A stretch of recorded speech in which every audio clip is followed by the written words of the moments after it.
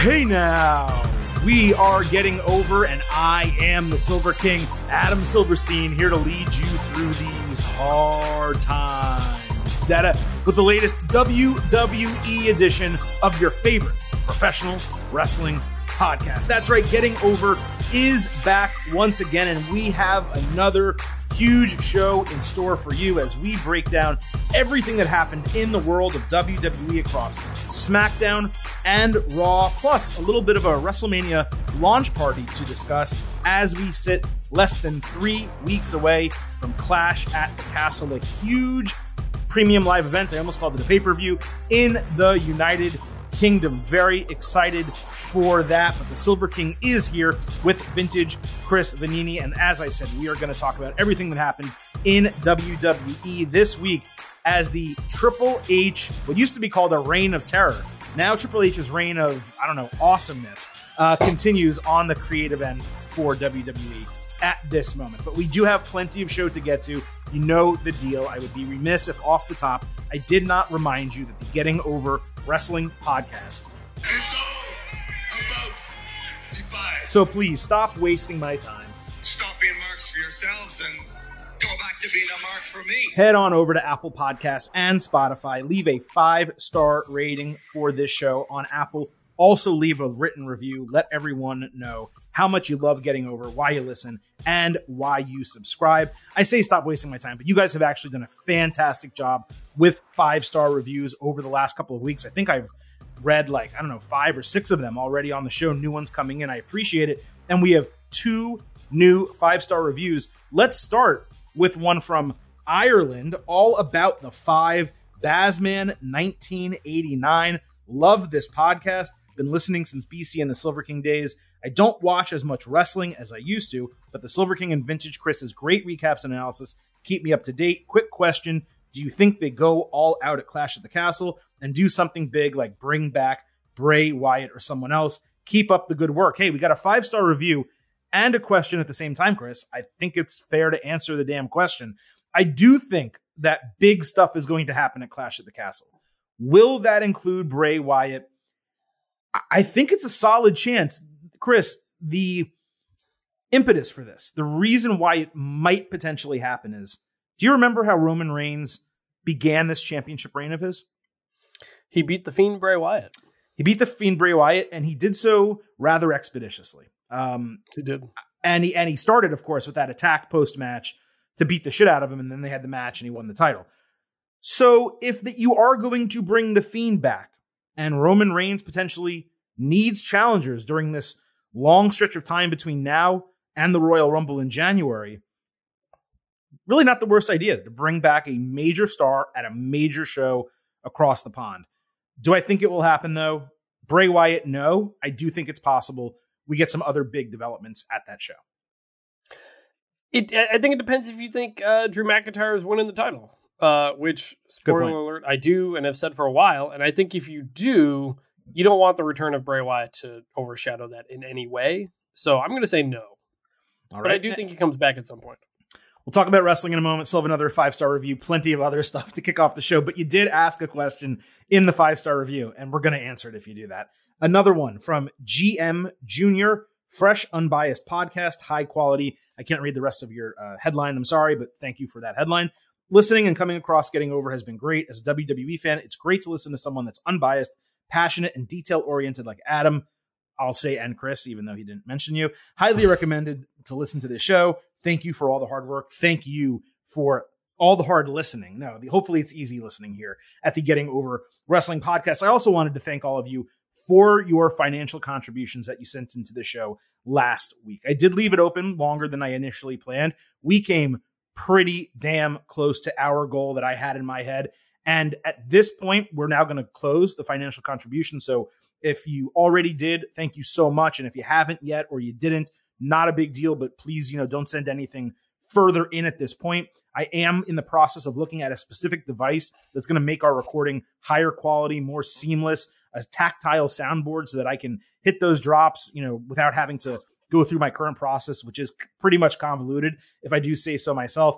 I just need to make sure that whatever I purchase, the way that Chris and I record still works and it still comes in clear, because there's a lot of podcasts that record via Skype or Google Meet or this or that, and they just don't sound good. What we're doing right now works, and I want to make sure any changes we make to the podcast are for the positive, make the sound more crisp and more clear. So once again, thank you to everyone who made contributions to the show. And I do want to quickly read off some names. Don't worry, anyone, I'm not using your last names, but I do want to thank these people for contributing. Adam K, Adam M, Joshua S, Omar G, Jet L, Robert R, Giancarlo G, Tony D, not Tony D'Angelo, but Tony close. D. Not pretty close.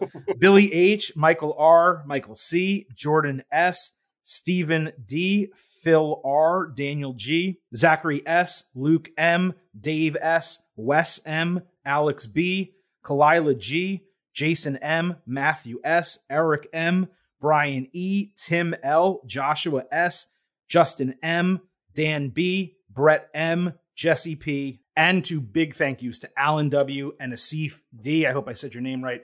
Thank you guys so much, all of you, guys and girls, for supporting the Getting Over Wrestling podcast. With that, allow me to finally bring in vintage Chris Vanini to the show. Chris, we are just a couple weeks away from Clash at the Castle, and on top of that, we are getting, at least as far as I'm concerned, some of the best WWE television that we have had in years. I am as optimistic about the creative product for WWE as I have been in an extremely long time. And normally when I say that, I'm not necessarily forcing it, but I'm trying to overcome a lot of people who feel otherwise. But man, the support for WWE right now, the creative direction, the way these shows are kind of progressing, the way storylines are going, it feels almost unanimous. It feels like everyone is kind of buying into what Triple H is doing right now. Watching it on TV, yes. I will get into it, but it was once again not a great crowd for Raw on Monday night, and I think that's in partly due to the changes that are going on. I enjoyed Raw. I thought it was maybe a step down from the previous couple weeks, but that's to be expected. It's not going to be, hitting it out of the park every single week. Still, obviously, generally very optimistic about where things are going, and onward we go. It's a new era, and we're kind of almost a month into it now, and it'll probably be a few months where we fully can kind of evaluate everything. But so far, so good. It's a little strange that Raw has been in major cities over the last 3 weeks, and the crowds have not been as good as smaller crowds, or at least crowds at smaller venues or in smaller towns and cities for SmackDown events. It's been extremely odd. I will say Washington, D.C., though, on Monday night, it started hot. They got exhausted. They were tired by the end of that show. And from 10 p.m. onward, yes, I agree, the crowd was not good. But the first 2 hours of the show, I didn't have much of a problem with it. The show opened with Judgment Day. We'll get to it later, which hasn't really drawn reactions, and they got booed out of the building. They got real heat. So it started hot. I don't think it was the entire show that DC was struggling from a crowd standpoint.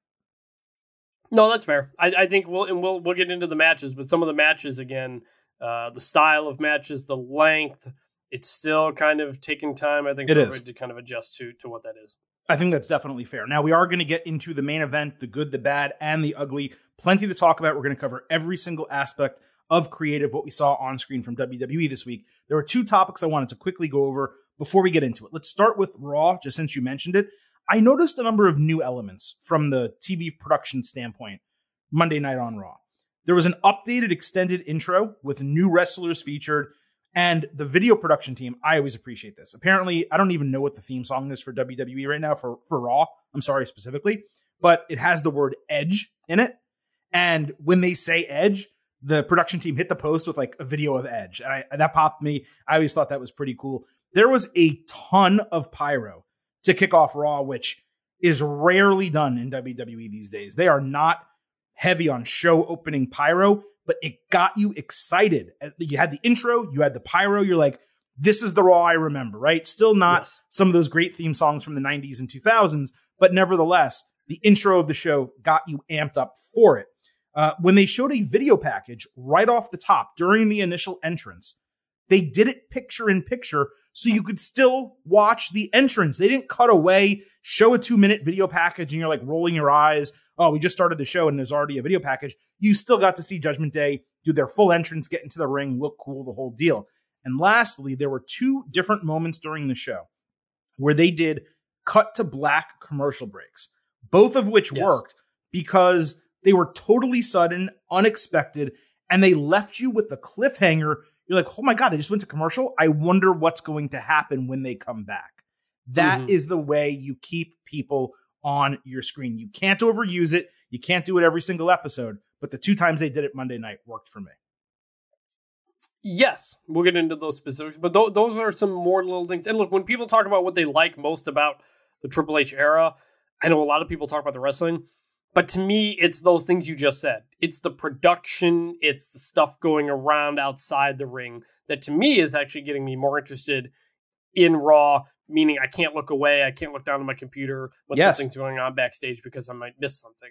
So that is the part of the Triple H era that I am enjoying the most. That's not in the ring. Absolutely. So I just wanted to mention that about Raw off the top. The second thing, WrestleMania 39 tickets in Los Angeles, SoFi Stadium, they went on sale over the weekend. And WWE actually did a launch party for it in LA that they ended up live streaming. Now, I had no plans to watch this because why would I watch a launch party for, number one, an event I'm not going to. I'm not going to fly out to LA for WrestleMania, but also it's a launch party and it's, what is it, August, right? Like WrestleMania is in April. So why would I watch it? Except I was home, I was inebriated, and I had nothing else to do. So I decided to watch it. It also just popped up on my feed. So I was like, I'll check it out. To my utter shock, Chris, it was nearly 2 hours long. I thought this was going to be like 30 minutes, one match. We get out of there. There's a lot of celebrities and we're good. But there were 3 matches, including Theory versus Ricochet, which was super entertaining. A ton of celebrities, sure. There was an in-ring segment. My highlight of this entire thing, I tweeted it. Hopefully you guys saw it. Becky Lynch was sea-walking with Snoop Dogg. And Bianca Belair did it too. But Bianca Belair has rhythm, let's just say. Becky Lynch doesn't. And it was freaking hysterical. The fact that she even did it was hysterical. But if you told me, like before that party began, hey, you should watch this thing, Becky Lynch is going to sea-walk, I would have been like, I will be there. As a kid from the 90s, I will be there to watch Becky Lynch do that. I thought it was hysterical. Unfortunately, the stream kind of sucked, which makes me think it was a last-minute decision to air it live, to actually stream it. There were a ton of audio issues. If it was higher quality, it would have hit even better. But the really astounding thing coming out of this, Chris, WrestleMania 39 ticket sales are insane. They sold 48,000 seats for night 1 and 49,000 seats for night 2 at launch. And relatively few of them are actually on the secondary market. I think it's like 3,500 for each show, which is insanely low. So if you are out there and you want to go to WrestleMania 39, when they release these pockets of new seats and these packages that they're going to do, just buy them because both of these shows are going to sell out completely. And this is going to be the most attended WrestleMania of all time. Yeah, it certainly seems that way. That's, I think they said like a 40% jump over WrestleMania 38. And at least based on past WrestleManias, it's not like every seat is available. You know, they at least in the past, they've done them in chunks. I bought mine for WrestleMania 38. Out of the first chunk, I bought them on SeatGeek from somebody else, a secondary seller. Ended up getting them for a pretty good price at that point compared to if I had waited for longer. So, based on the 2 WrestleManias I've gone to, my recommendation is always buy as quickly as you can, especially now when you see those numbers for WrestleMania 39, WrestleMania Hollywood. And yeah, it's they're hyping it up as maybe one of the biggest WrestleManias ever. And you know, we've talked a million times about whether or not that'll include The Rock, but clearly WWE has put a lot into this, and they're ecstatic about those ticket sales.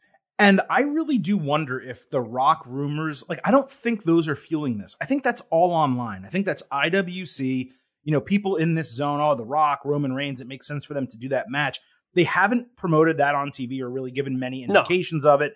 There have been a couple sly mentions in media from Paul Heyman here or there. The Rock's been asked about it. He's like, yeah, I'd love to fight him at some point, one time before I end my career. But there's no matches announced. There's no appearances announced. We don't know The Rock or Austin or John Cena or Roman Reigns even are going to be there. Yet they've sold 48 and 49,000 tickets respective nights. It is astounding to me. It really is. Maybe it's because it did get delayed and people were amped up about it. and the stadium's gorgeous and people want to be there in that stadium for this event. WrestleMania Hollywood, we've seen how that's gone in the past. It's always very exciting. WWE does a great job with the presentation, of it and promoting it. So maybe they just absolutely murdered it. But man, a 2-night WrestleMania now makes more sense than ever if you're selling out 2 nights of SoFi Stadium. Really good for WWE and really good for the fans, because if they're going to have 2 fully sold out nights at SoFi Stadium and Triple H has the book, I mean, I don't know what more you could want from like a pitch perfect scenario to have a great WrestleMania. Yeah. I mean, they've done 2 nights 3 times now, twice with fans, once with a full stadium. And like, I was there. It was a hit. It was a heck of a time both nights. They've figured out the 2-night formula. They're never going back. They're making a heck of a lot more money now doing it this way. And they've done a good job with them. I think we've really enjoyed both nights of WrestleMania. They've paced it well. So I think everyone has figured out WrestleMania. It's always been a destination event. WWE has done a great job of making it an even bigger destination event. And I'm sure the rave reviews after this year helped it as well. I also think that a lot of our criticisms for this past year's WrestleMania, the short cards, not a lot of match time in certain spots, the Intercontinental title and United States Championship not being on the line, certain wrestlers not being on the show, all that stuff is going to get rectified. I'm not saying that the cards are going to be perfect. It's going to be booked perfectly. Creative is going to be perfect. You can't predict that. I don't know. But I do think a lot of those issues will be rectified. I agree. All right, Chris. Well, that was our little intro to the show today. A little bit longer than usual. We have plenty to talk about. In fact, we have everything left to talk about. And we're going to get it started by sliding into the main event. And our single main event topic today is that Roman Reigns is once again absent, yet the main event storyline centering around Drew McIntyre nevertheless continued. So we'll start with SmackDown. Karrion Kross was in a smoky room cutting a promo.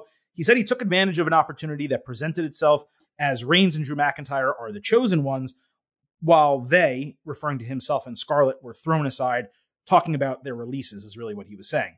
Then he said they would show the Bloodline a new timeline. I thought a couple really strong lines there. It was then revealed that he was actually around the corner from McIntyre, stalking him as he was ready to make his way to the ring. So McIntyre hit the ring to address Kross, presumably not knowing what Kross just said, I have to assume, because there was no TV, he didn't have headphones on. Drew understood the motivation for the attack, but said Kross attacked the wrong guy and would pay for it at the right time. McIntyre called out Reigns for not being at SmackDown again, and then Kross's music hit. He didn't come out. Instead, it was Scarlett who strutted all the way to the ring in black leather. They look good, but she's got me saying, hey now! That distraction, and who wouldn't be distracted, allowed the Usos to attack McIntyre from behind and hit the 1D as Scarlett watched, and they actually talked trash to each other, the Usos and Scarlett. All of this worked, Chris. Between the attack last week and the promo from Friday, Kross probably got off to like 2 of his 5 best segments ever in WWE. I'm saying NXT main roster. Those were 2 of his 5 best ever. The storyline of them being tossed aside so WWE could focus on a smaller group of people. Guess what? That's reality. They had chosen superstars. He wasn't one of them. They tossed them aside. Reality always helps storylines hit better. And we got another dose of reality when it came to Drew McIntyre and someone else on Raw that we'll talk about later. I did note that McIntyre made his entrance without the sword. No Claymore, no Angela. Unfortunately, he was still wearing full gear. Just let the guy wear those black jeans and the black tank top and look like a badass dude. Why is he wearing full gear if he's not out there to wrestle? That's always weird. Reigns' absence obviously sucks. We've been talking about that for months. But it's nice that they're actually addressing it in kayfabe.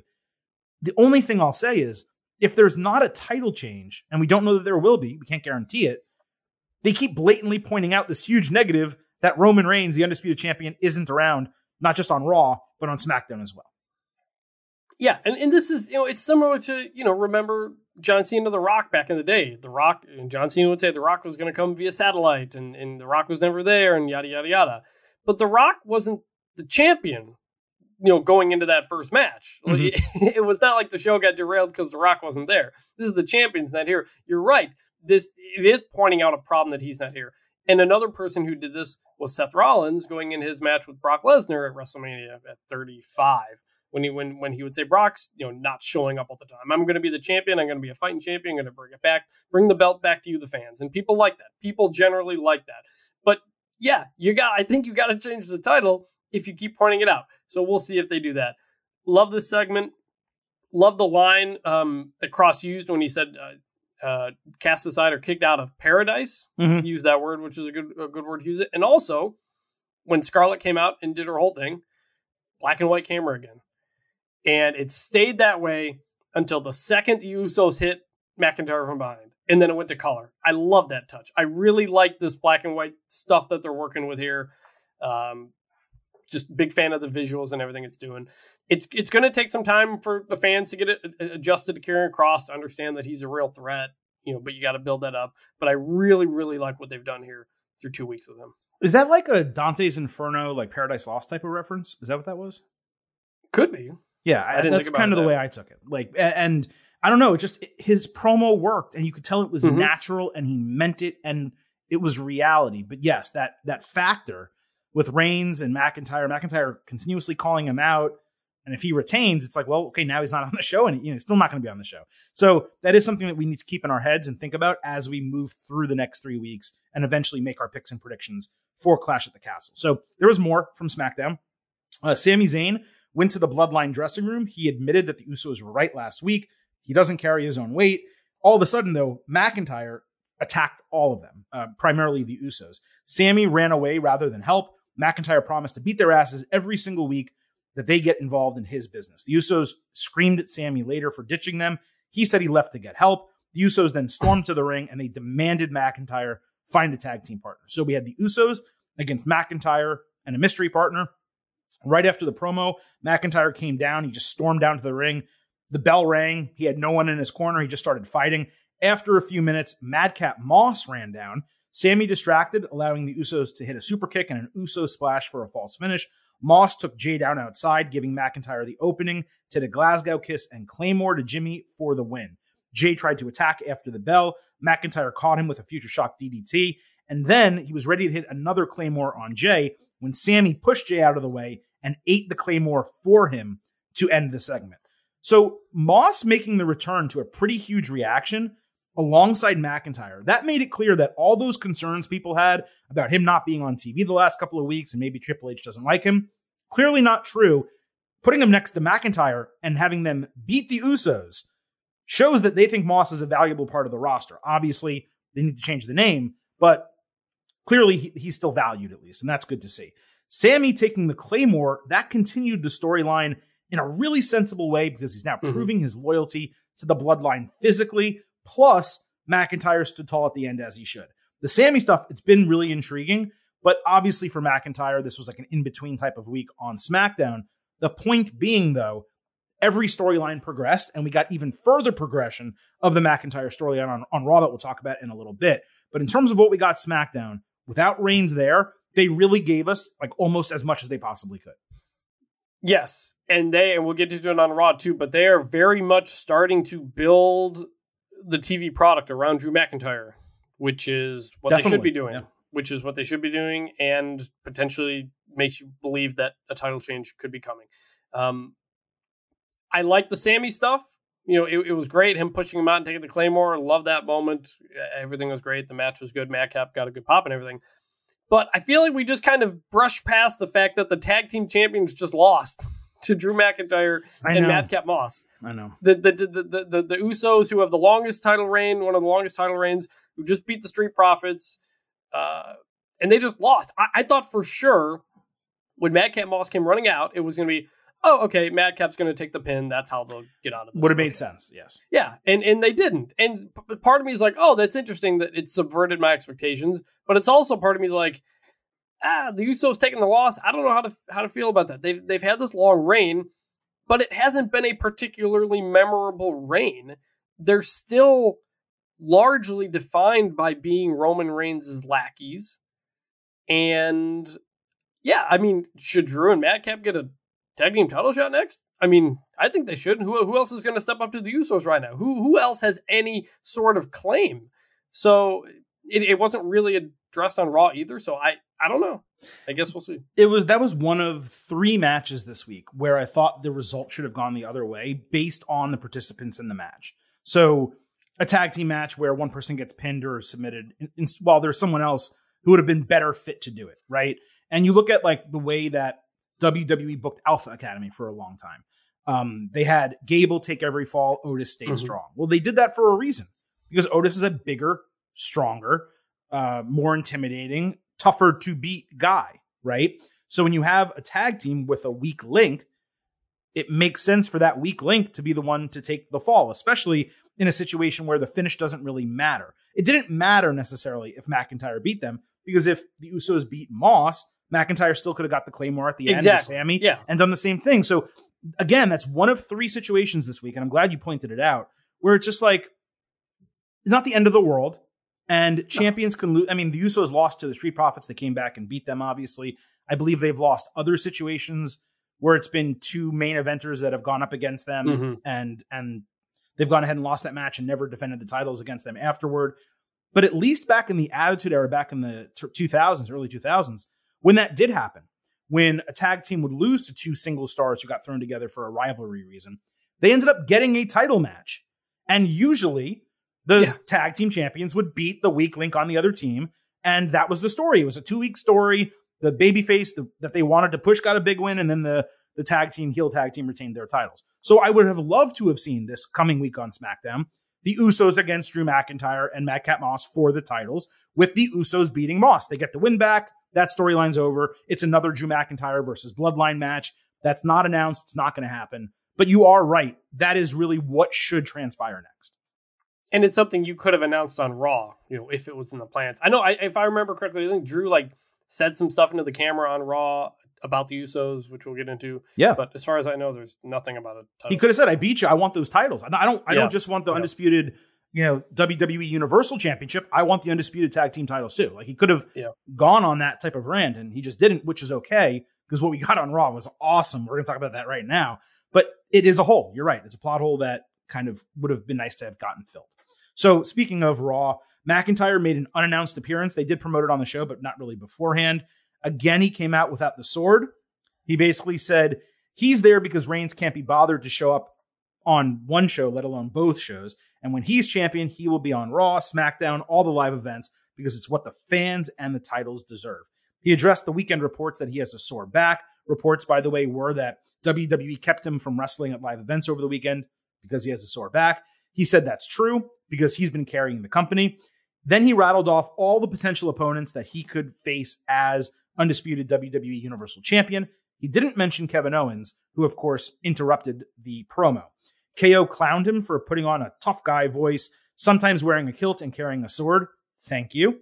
KO said he's as real as it gets, but people have forgotten because he's been having fun the last few years. He put over his match with Sami Zayn at Battleground in the exact same venue in DC, saying he misses the old KO and he's bringing back the prize fighter, which is exactly what we thought we saw last week with that attack.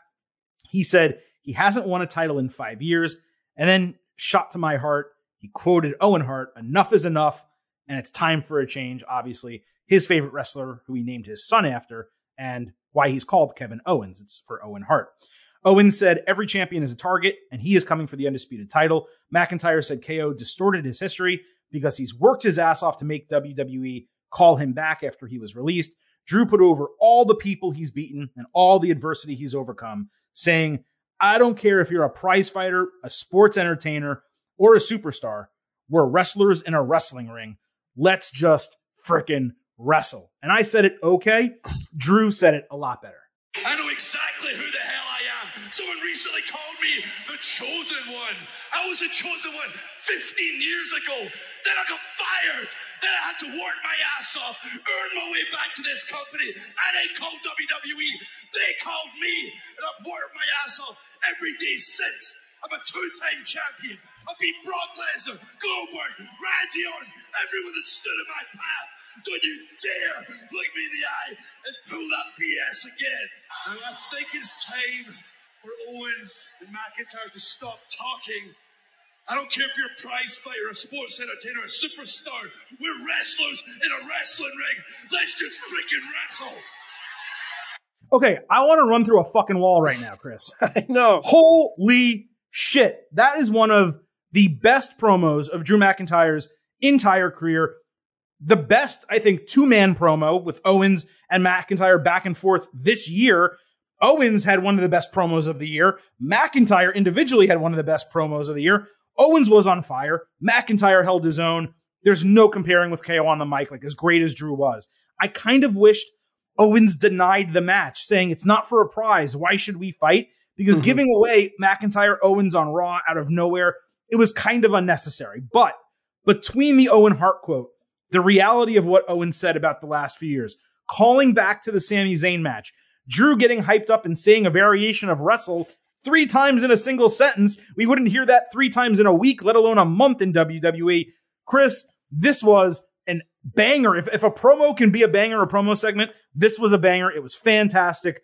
Top tier stuff right here. Here's the thing. It didn't even feel like a promo.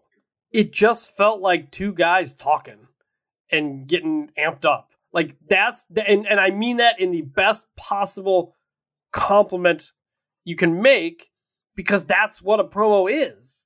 Like I do not think all of those specific lines from Drew were scripted for him. No. I think he said he was going to get into it, and he was going to say it in the way that made him, the way he was feeling it when he was out there. And that's exactly like that type of promo from Drew. We've never quite gotten something like that before. That is an example of just how talented this guy is, how much they trust him to put in the proper context and take advantage of everything that is out there. And both these guys just absolutely nailed this. And I keep coming away thinking that just felt like two guys getting into it. Like, it didn't feel like, I'm here cutting a promo. Oh, don't you, I'm going to get you. Like, it just felt like guys just getting amped up, yelling at each other. All right, let's fight. Like, it just I'll felt see like, you in dude. 3 weeks at Clash at the Castle on the WWE Network, only $9.99. Like, that's what it would be. I'm going to beat your ass in front of the WWE universe in a, in our match at the show, at the big premium live event, And everybody will obviously jump on the pro wrestling, we're wrestlers type of line, but that was the end of it, and that was the cherry. That was the cherry on everything that had been built up that he said to that point, which cannot be ignored. This was spectacular, and we have a new sound drop. We're wrestlers in a wrestling ring. Let's just freaking wrestle. I mean, come on, that's easily part of the board. Probably will be forever. It was an incredible promo segment, and yes, you mentioned this earlier. And we're going to talk about it a little more in a second. But between what we've gotten the last couple of weeks on SmackDown, plus that Monday night, they have not just cemented Drew as a main eventer again. They have cemented him as top 2 guy in the company. It is Roman Reigns, 1A, Drew McIntyre, 1B. And this match at Clash at the Castle feels like a WrestleMania main event. It does. It does. And it also makes me feel like we're not going to throw in Karrion Kross into this match to take a pin. Like, we're going to talk about that. We're going to book the damn territory. Yeah, we are. We will, but we'll see. But it really feels like they're leaning into Drew Roman here. But I don't know. It does. And that's kind of the interesting part about Karrion Kross. It is. And the Cross aspect we're going to get into. So let's keep going with what happened on Raw. So we did get McIntyre, Owens. KO hit a running cannonball to a big pop and a frog splash off the apron. He reversed a DDT for a near fall. McIntyre stopped a flying senton with double knees, hit a Michinoku driver for a near fall. KO hit another cannonball with Drew in the Tree of Woe. He followed with a frog splash and a senton bomb for 2 false finishes. KO went back to the top when McIntyre caught him for an avalanche white noise. Huge pop on that and a 2.9 false finish. KO countered Claymore with a super kick. Drew countered the stunner with a Glasgow kiss. They did a extended hockey fight. McIntyre jumped over the pop-up powerbomb and hit the Future Shock DDT. He set up for the Claymore when the Usos interfered for the disqualification after 15 minutes. McIntyre cleared the ring of the Usos, but he ate a stunner from Owens. KO then stared at Drew. He told the Usos, the tribal chief owes me one. The Usos went to capitalize when McIntyre took them out again with a Glasgow kiss and a Claymore. And so Drew still stood tall at the end. And then he looked into the camera and he said, Roman, I will see you on Friday. Well, guess what they did here, Chris? They freaking wrestled, okay? This was a total banger. They saved the DQ until the very last moment. If you're going to do a DQ, you don't just do it after 8 minutes. You do it at the very end of the match. It pissed off the fans. It got heat on the Usos. That's a good thing if you have to use it. This was on its way to an A match. You guys know I have to downgrade when it's the DQ or a count-out finish. 4 stars, A-, but it was honestly better than that. It just was. It was fantastic. Owens was elevated. McIntyre looked world champion level, strong. And we have a really interesting potential storyline with KO maybe going after the tribal chief, maybe going after the bloodline. Is he going to team up with Sammy if Sammy gets treated poorly? He mentioned him earlier in that promo. Are they the guys who take the tag team titles off the Usos? For me, this was a win, win, win, win, as Michael Scott's handbook would say. Great stuff all around. And yes, an acceptable use of a disqualification. It did make sense. You can't have KO lose after that promo, and you certainly can't have McIntyre lose after his promo. I mentioned at the beginning of the show that I didn't think the crowd was great throughout this episode of Raw in Washington, D.C. But one thing they were really into was this match. And it was because the match was good. It was 2, because you had a clear face and heel. But 3, it was because of the promo leading up to it. You couldn't help but be emotionally invested in that match because they gave it to you right after all those things that they just said. So this was a fantastic match, like you said. You figured it wasn't going to be a clean finish for one or the other. Not surprising with the DQ finish, but you got a lot out of it. It makes you want to see more of it. And it extended Usos, McIntyre, and they said, hey, see you Friday. It was a nice little hey, tune in on Friday because I'm going to respond to this. Did you like this? Because you can watch more of it Friday night on SmackDown. Yes, exactly. So, this was easily, this whole thing was the best part of Raw and probably of the weekend. Oh, this was easily the best. Yeah, from the start of the promo, McIntyre's promo, all the way to the end. This was the best thing on WWE TV this week. Were you annoyed at all that McIntyre just showed up on Raw, even though they have the brand split? The only thing I wish is that it wasn't promoted earlier in the show and that Drew just came through the crowd or pulled up to the arena in a car and stormed in and commentators wait, that's a SmackDown superstar. He's not supposed to be here. I would have liked that to be added to it because he came out like it was scheduled when he's not supposed to be on that show. I'm fine with it because he's the number 1 contender for the Universal and WWE championships, which is technically a both brands championship. Okay. And they explained it. They said, hey, he's on SmackDown. He's coming to Raw. It's not like he just showed up and didn't say, they didn't acknowledge. They did say he's a SmackDown superstar. They did. Right. Yeah. So I was fine with the way they acknowledged what it was, but also he's the number 1 contender, so he can bounce around like Roman can. Would you say they acknowledged him? They acknowledged him. Okay. Real quick before we get to the good, the bad, and the ugly, let's book the damn territory on this, right? What is going to happen at Clash at the Castle? What would we have happen at Clash at the Castle? I find it interesting that Paul Heyman is still out because that presents an opening for something to happen that otherwise would not. In other words, WWE management booking something for Roman Reigns that he wouldn't want, but doesn't have Paul Heyman there to serve as his special counsel, his advocate, the guy who would ensure that WWE doesn't pull a fast one on him, if you want, right? Unfriendly booking, let's say. And I still think there is a possibility out there that they try to split the titles at this event. They have Karrion Kross contend for the Universal Championship as the first match on the show, injure Reigns, who wins. Reigns wins and retains.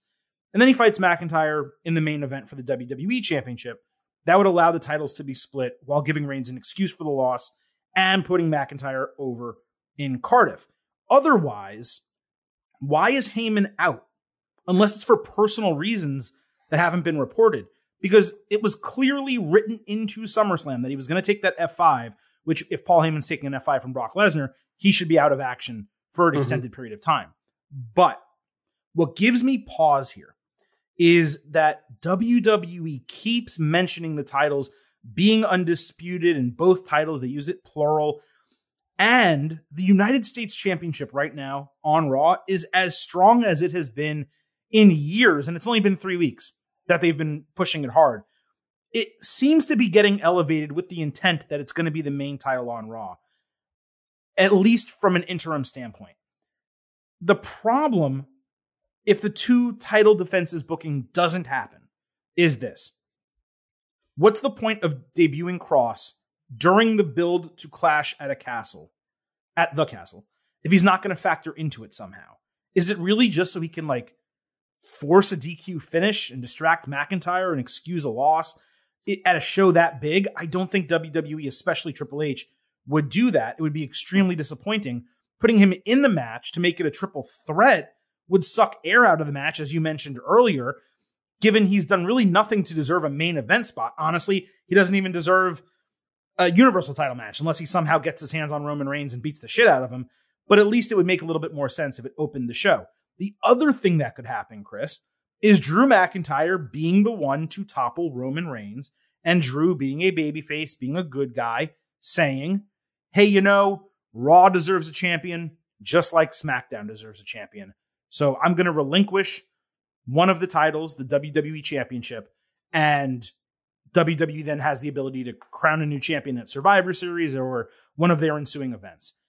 I don't really know what direction that they're going to go. You seem dead set on Drew McIntyre winning the titles. My hesitancy with that is, what about Cody Rhodes? Like, what is the plan for WrestleMania when Cody returns if he is not the one to defeat Roman Reigns? Is it a split title and Rollins has one of them and he beats Rollins for it? Still huge, still monumental, and Cody gets his moment, not as monumental as him beating Roman Reigns. What's the Rock status for WrestleMania? How does that factor in? Do they take the title off Reigns here because when he comes back, he's going to start the feud with The Rock and he's going to take multiple months off? Do they really want to do that right now while the company and product is super freaking hot to take your number one star, take the title off of him after a 2-year reign, and then have him disappear for 3 months? Is that the plan? I don't know what the answer is.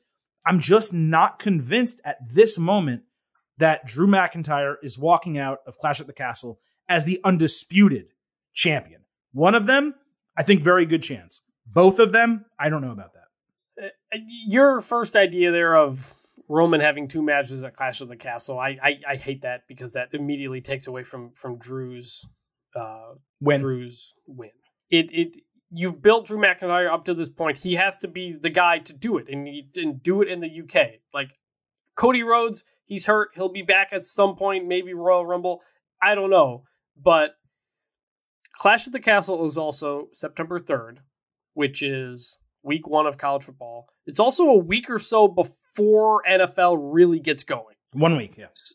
Yeah, so if you were going to do it, this is probably the time to do it until post-football season. Is it, though? When Reigns is your top draw and you're about to enter football season where your ratings always go down. So they're going to go down anyway. Well, that's what I'm asking. Are you taking the title off Reigns saying, hey, they're going to go down anyway. We might as well make the change now, and maybe it injects some life and excitement into a product that people have said, hey, the champion's great. We love him. We buy tickets for him, but it is kind of getting monotonous. Or do you try to keep the title on Reigns to say, hey, during a period where our ratings are going to go down, they might go down even more if he's not champion? The problem is Roman's only on TV once every 3 weeks anyway. I know. Yeah. It's not like it's going to win the title and be back more. Real quick. So if you're only getting Roman once or twice a month, to me, that doesn't make any real impactful change on the ratings. Don't forget, the reports about Roman's time off were that was a summer schedule. Now, maybe that is going to be a schedule going forward in terms of TV. But reports initially were that was from like June through the end of August, and then once the fall came back, he'd be on TV more regularly. So we don't know. I don't know the answer to that.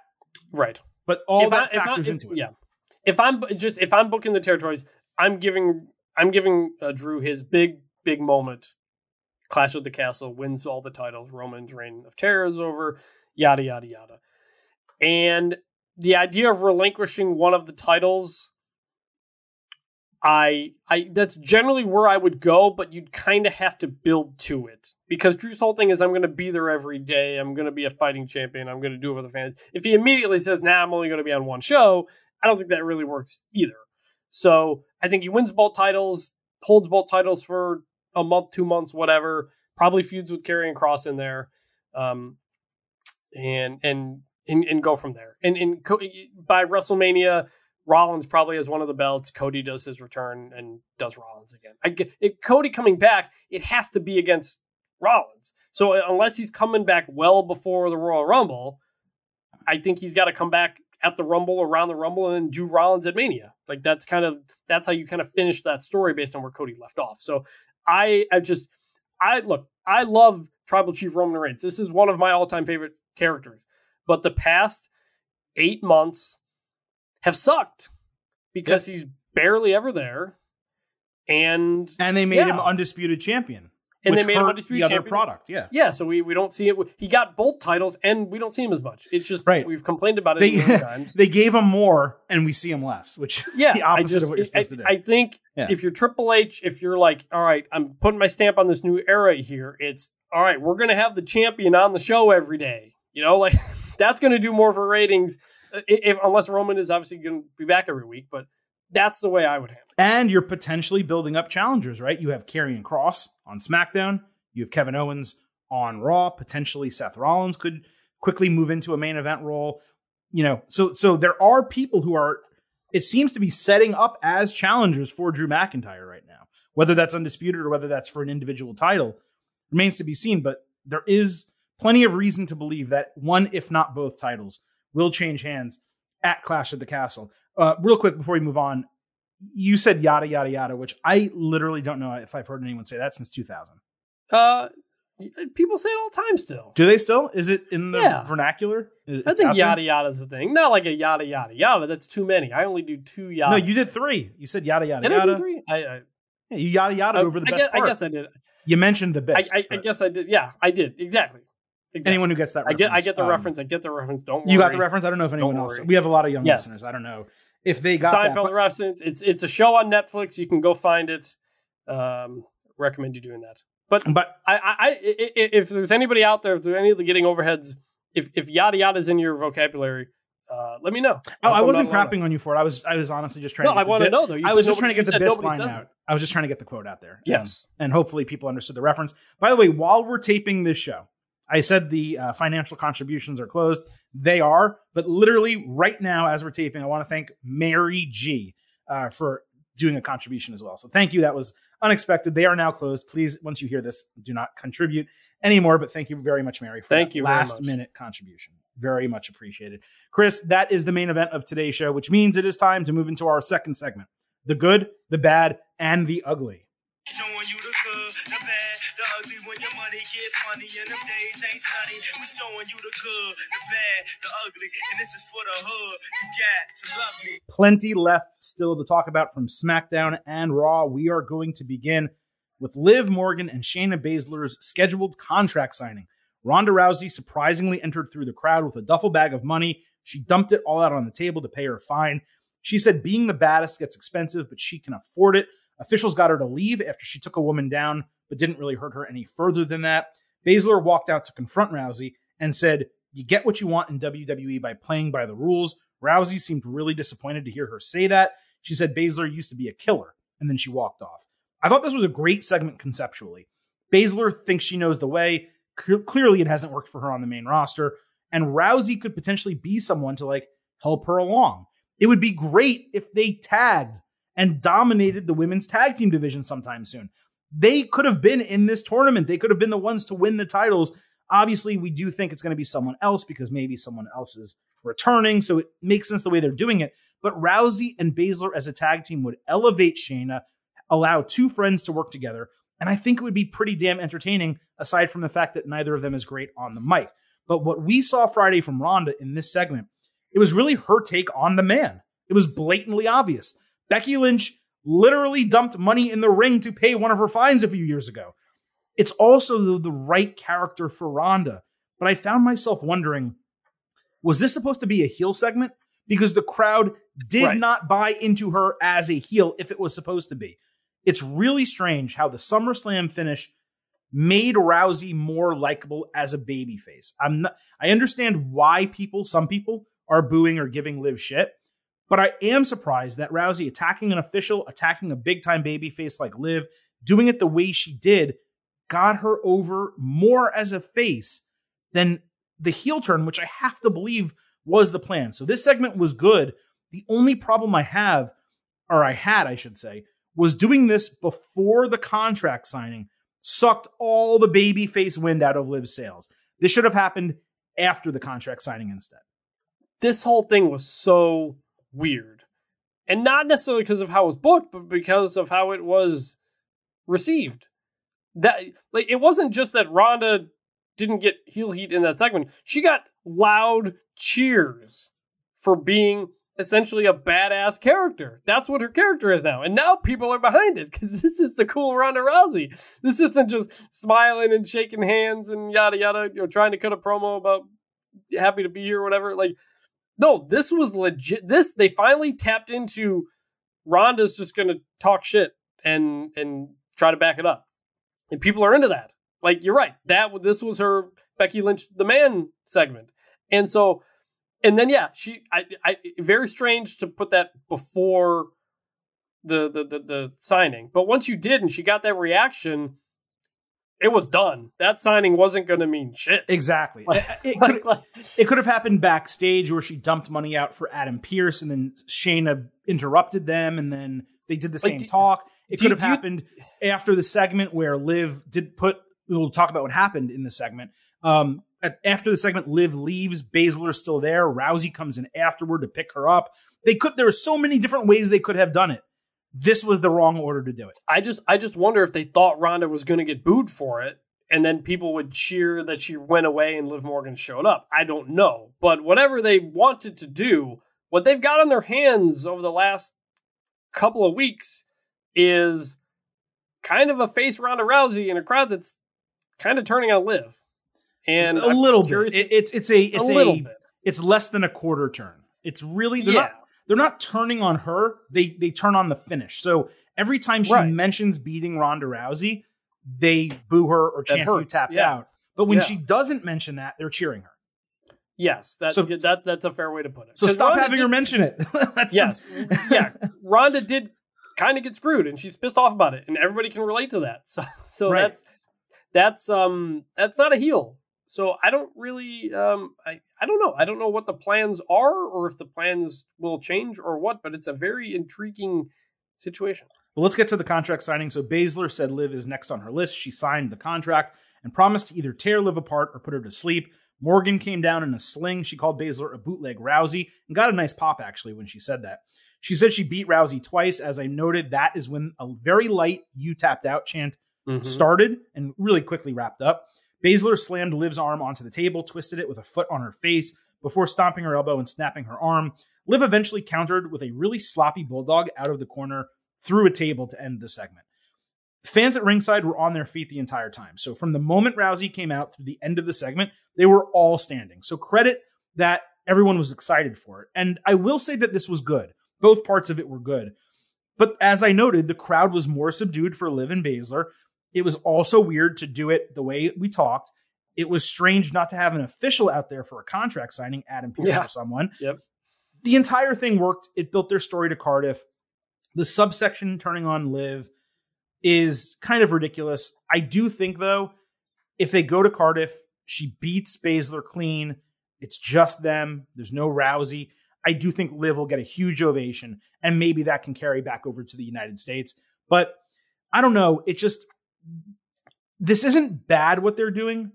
It's maybe one of the weakest conceptual creative storylines thus far that Triple H has created. They need to figure out how to turn this around a little bit and nail it so all the women come out strong and in the categories that WWE wants them to be in.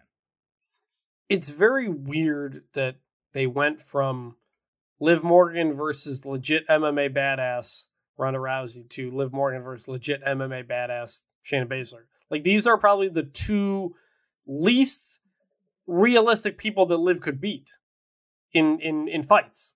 So it's really hard to kind of suspend your disbelief, stretch it enough that you can kind of see it happening. I actually really liked the SummerSlam match. They told a good story of Liv being quick enough to get out of these various things that Ronda was trying to do. But Shayna's not Ronda Rousey. She has essentially been a loser her entire time on the main roster. She was great in NXT, but that was years ago. The general WWE fan only knows her as someone who loses all the time. And so how did they tell that story in this match? I don't know. I like the segment. By the way, I'm giving it the whole thing. And I like the Bulldog finish at the end. And yeah, the crowd was definitely into it. But I'm very curious how this match goes. And if they try to do the same thing they did with Ronda, is Ronda going to interfere? I think that's going to be kind of hanging over your head as you watch the matches. Is Ronda going to show up? And I think that's a problem. And I have to assume she will be. She'll be there. It's a huge show. How do you not have Ronda Rousey, one of your top women in the company right now? By the way, again, let's not forget who's not there. Becky Lynch, Charlotte Flair, Sasha Banks, Naomi. We don't know whether they're returning or not. But those 4 people are not in your company. And you have Ronda Rousey under contract. She clearly doesn't mind working and traveling. I have to imagine she's going to be at that show. Does she confront Liv after? Do they make the title change next month? And we just say, hey, you know what? It was nice that Liv had a couple months, but clearly they wanted to put the title back on Rousey. Let's not forget, Rousey has said numerous times in interviews, she doesn't want or need to be champion. So do they force the title back on her? I don't exactly know what they're going to do, but you made really good points. The end result, though, is they need to figure this out. They have to figure out a way to turn it around so that they get the response from the crowd that they want, because right now it does not seem like they are. And hurting Liv, who was super over as a babyface champion, who won it in a big moment, a career-defining moment, something that we've all been waiting for a really long time. I don't want her title reign to go the way Big E's did. And right now it kind of seems like it's going to. It's a good way to put it. Yeah. Okay. We got some big matches from TV this week, perhaps none bigger than the Intercontinental Championship on the line. Gunther defending against Shinsuke Nakamura. Before the match, we finally got that Intercontinental title retrospective like we did for the United States title a couple weeks ago. There was also a second match preview package, and Pat McAfee was pumped up to see his favorite guy in Shinsuke go after the working man's title. This is the key about the Triple H era. We asked for something reasonable. We thought something reasonable was missing, and we got it. We wondered why this wasn't done the same week as the US title package, and even if it was an oversight, they still delivered. So simple, yet so important. And now we don't have to ask for it again. You know what I'm saying? Mm-hmm. All right. I thought you might have a comment. It was they made the Intercontinental Championship feel like a big deal. Honestly, they made it feel like an even bigger deal than the U.S. title, because in WWE history, it is. And that's what we've been wanting for years from this title. And so to finally give it to us, loved it. My point is just like on the show, there have been so few criticisms that we've really had thus far, right, of what Triple H has done, because we're taking our time, right? We're giving him a few months to see how this transpires before we kind of review the whole thing. And one of the negatives, one of the criticisms I had is, why did you build up the US title so much and not do the same for the Intercontinental? And here you go, they do it. So like all these little criticisms and issues and nitpicks that we have, they end up kind of getting filled in. And I find that so cool that like, we don't have to keep asking for stuff. Eventually it gets done. And again, that's just one example. We'll see if it trust him. We knew this video was going to come for the Intercontinental. I hoped it would. We knew, because they'd done it for the US title. And back to what I said last week, we generally trust Triple H being in charge. Yeah. Like we know they'll try their best to fill in the gaps and not just drop something or not acknowledge something. And that's a good feeling. I really need to get some Triple H drops, I think, on the soundboard here, because I think all I have is sometimes predictable things are good, and that does not fit every circumstance. So we'll get some Triple H drops. If anyone has ideas, DX stuff from back in the day, or even more recently in the Authority era when he was on screen a lot, let me know, and I'll add it to the soundboard. Tweet us, DM us at Getting Overcast on Twitter. I forgot to promote our Twitter account now that I'm thinking about our show intro. Follow us on Twitter at Getting Overcast. Tweet us ideas for Triple H sound drops as well. I got one. One the famous one. We started talking about being students of the game. Well, I am the fucking game. Okay, great. Perfect. That's a great one. Someone maybe find that audio or video file for me, and I'll cut it and I'll add it to the soundboard. Anyway, back to Gunther and Nakamura. This main evented SmackDown as the Intercontinental Championship should. McAfee said he was too focused on the match to dance during Nakamura's entrance. I thought that was pretty cool. Love that. This could have started with 30 minutes left in the show. But between a video package, commercials, we got about half of that. Gunther dominated Nakamura until Shinsuke countered a splash into a triangle and then an armbar. Gunther countered back into a seated double underhook suplex. A great spot. Nakamura hit the sliding powerbomb, but immediately ate a shotgun dropkick. He escaped the powerbomb and hit a huge knee to Gunther's jaw and the back of his head consecutively. But Gunther countered Kinshasa with a massive lariat for a false finish. The crowd was on fire, chanting, "This is awesome." Shinsuke worked an injured arm, but Gunther hit another shotgun dropkick to Shinsuke's back, plus a powerbomb for the 1-2-3 to retain the title in about 14 or 15 minutes. Gunther then sold the arm after the bell. Nakamura was pissed, and cameras zoomed in on him, and you saw his battered chest. By the way, Gunther chopped him in the front and the back, so I have no idea what his back looked like, but his chest was absolutely blood blistered and looked awful, like in a good way. Yes, folks, you know what I'm about to say. This was a banger. We got full King of Strong style from Shinsuke Nakamura, and Gunther was at the top of his game. I kept thinking during this match, what if we got this 5 years ago? Like, how amazing. Both of them a little bit younger, Nakamura moving a little bit better. Holy crap, this would have been amazing. Shinsuke's older, he's a little bit slower, but this had all aspects of a great match. We criticize most of the time when there's rematches, whether it's WWE, AEW, when there's immediate rematches. In this case, I don't care. I badly want this again. 20 minutes at Clash at the Castle. Give me what I want. I should do the Batista sound drop while I'm at it.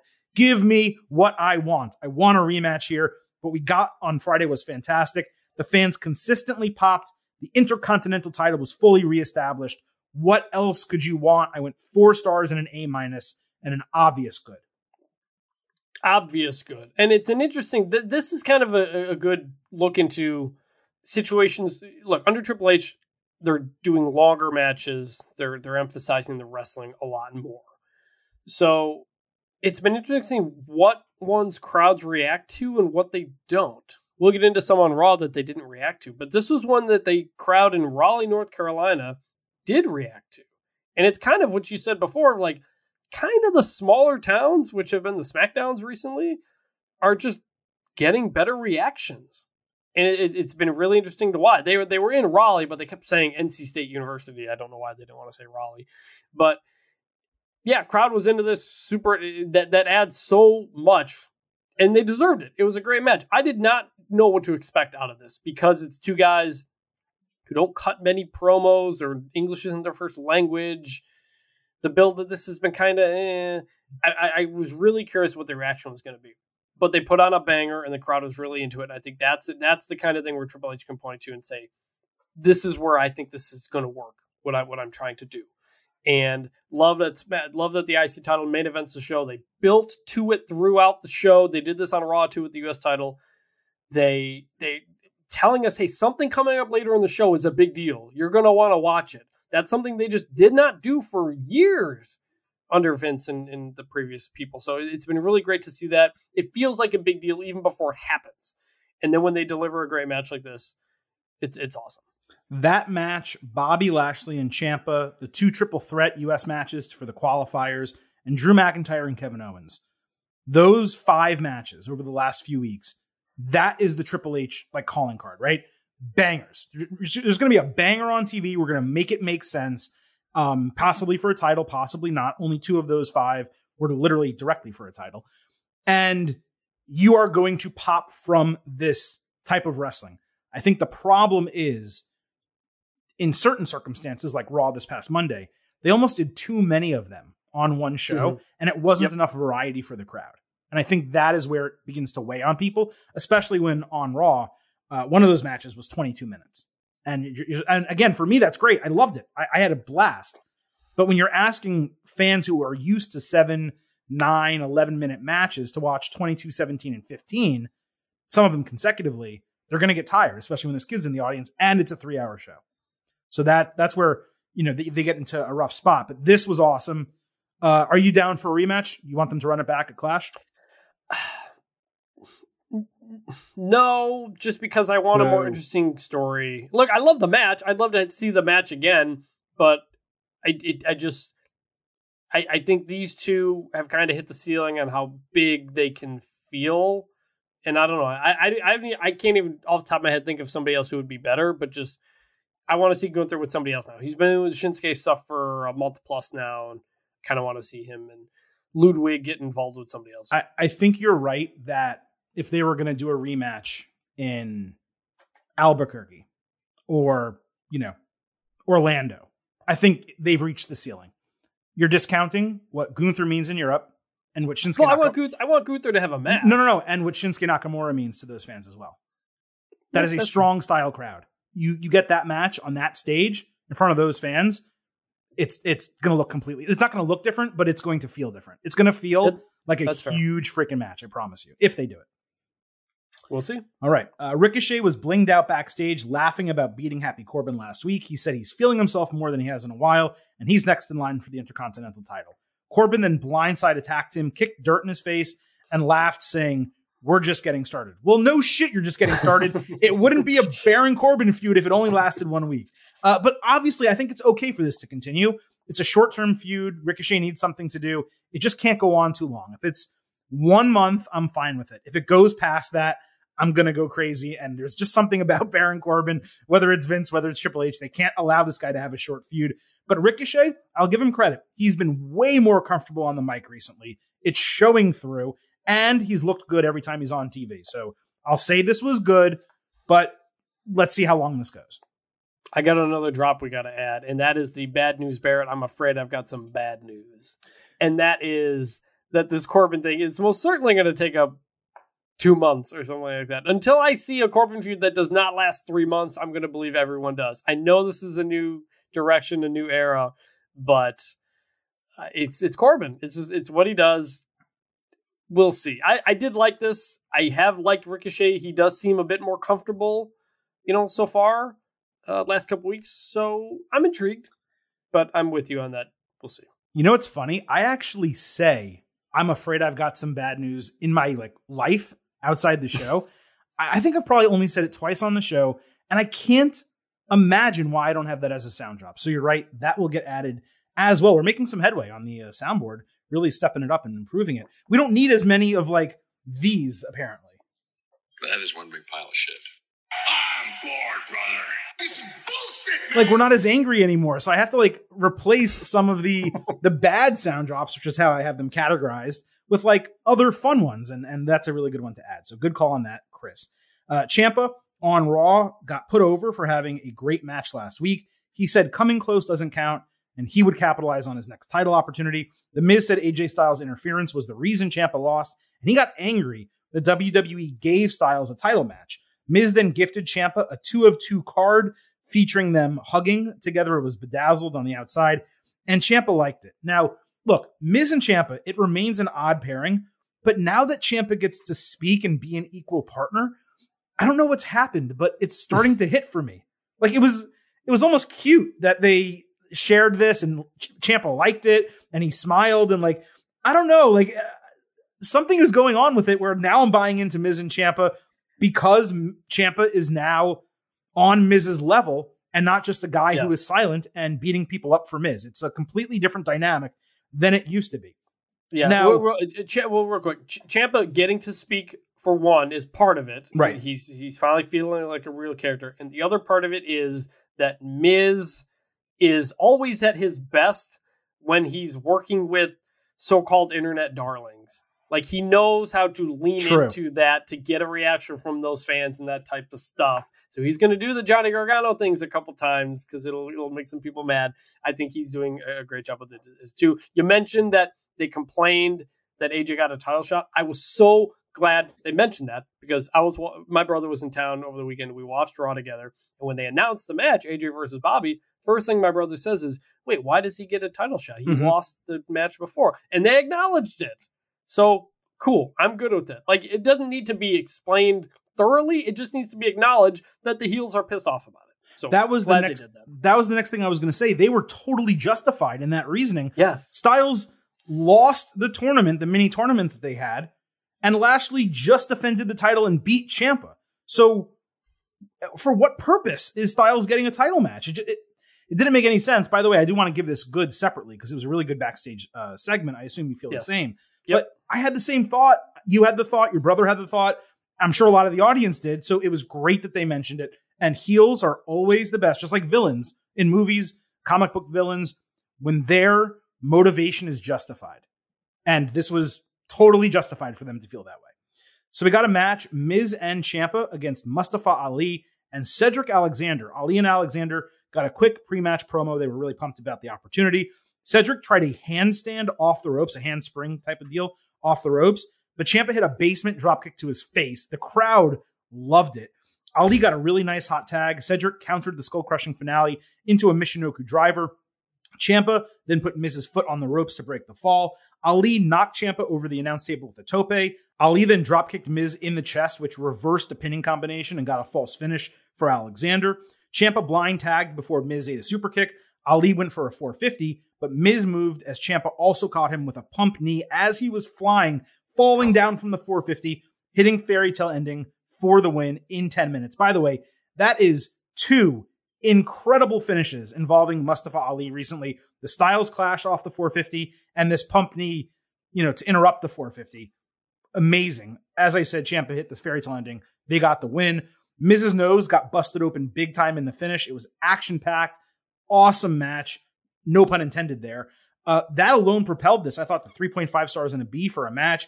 Ciampa going over again. Ali and Alexander both getting a featured spot on Raw where they got to show out. They didn't just go there and eat a loss. They got better because of it. You can't expect them to win their first TV match as a team. It established them as competitive, legitimate, and that's a massive positive. So the promo earlier was good. The match, the finish, what it did for Ali and Alexander, all of it good. Definitely a good 10 minutes for this match, and in a previous situation, you might expect it to be 5. Maybe. And this is, again, where it comes back to letting people look good in a loss helps everybody. And Corey Graves actually said that, essentially, on commentary about Ciampa losing to Lashley. He's like, you can get momentum, you can get stronger from a loss.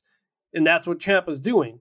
It's also kind of it's indirectly referencing Ali and Alexander on the other side of this. So definitely good. During a fight backstage that we'll talk about later, a hand was randomly extended into an open doorway. Later backstage, personnel extinguished a trash can that presumably had a fire in it at one point. We never saw the fire.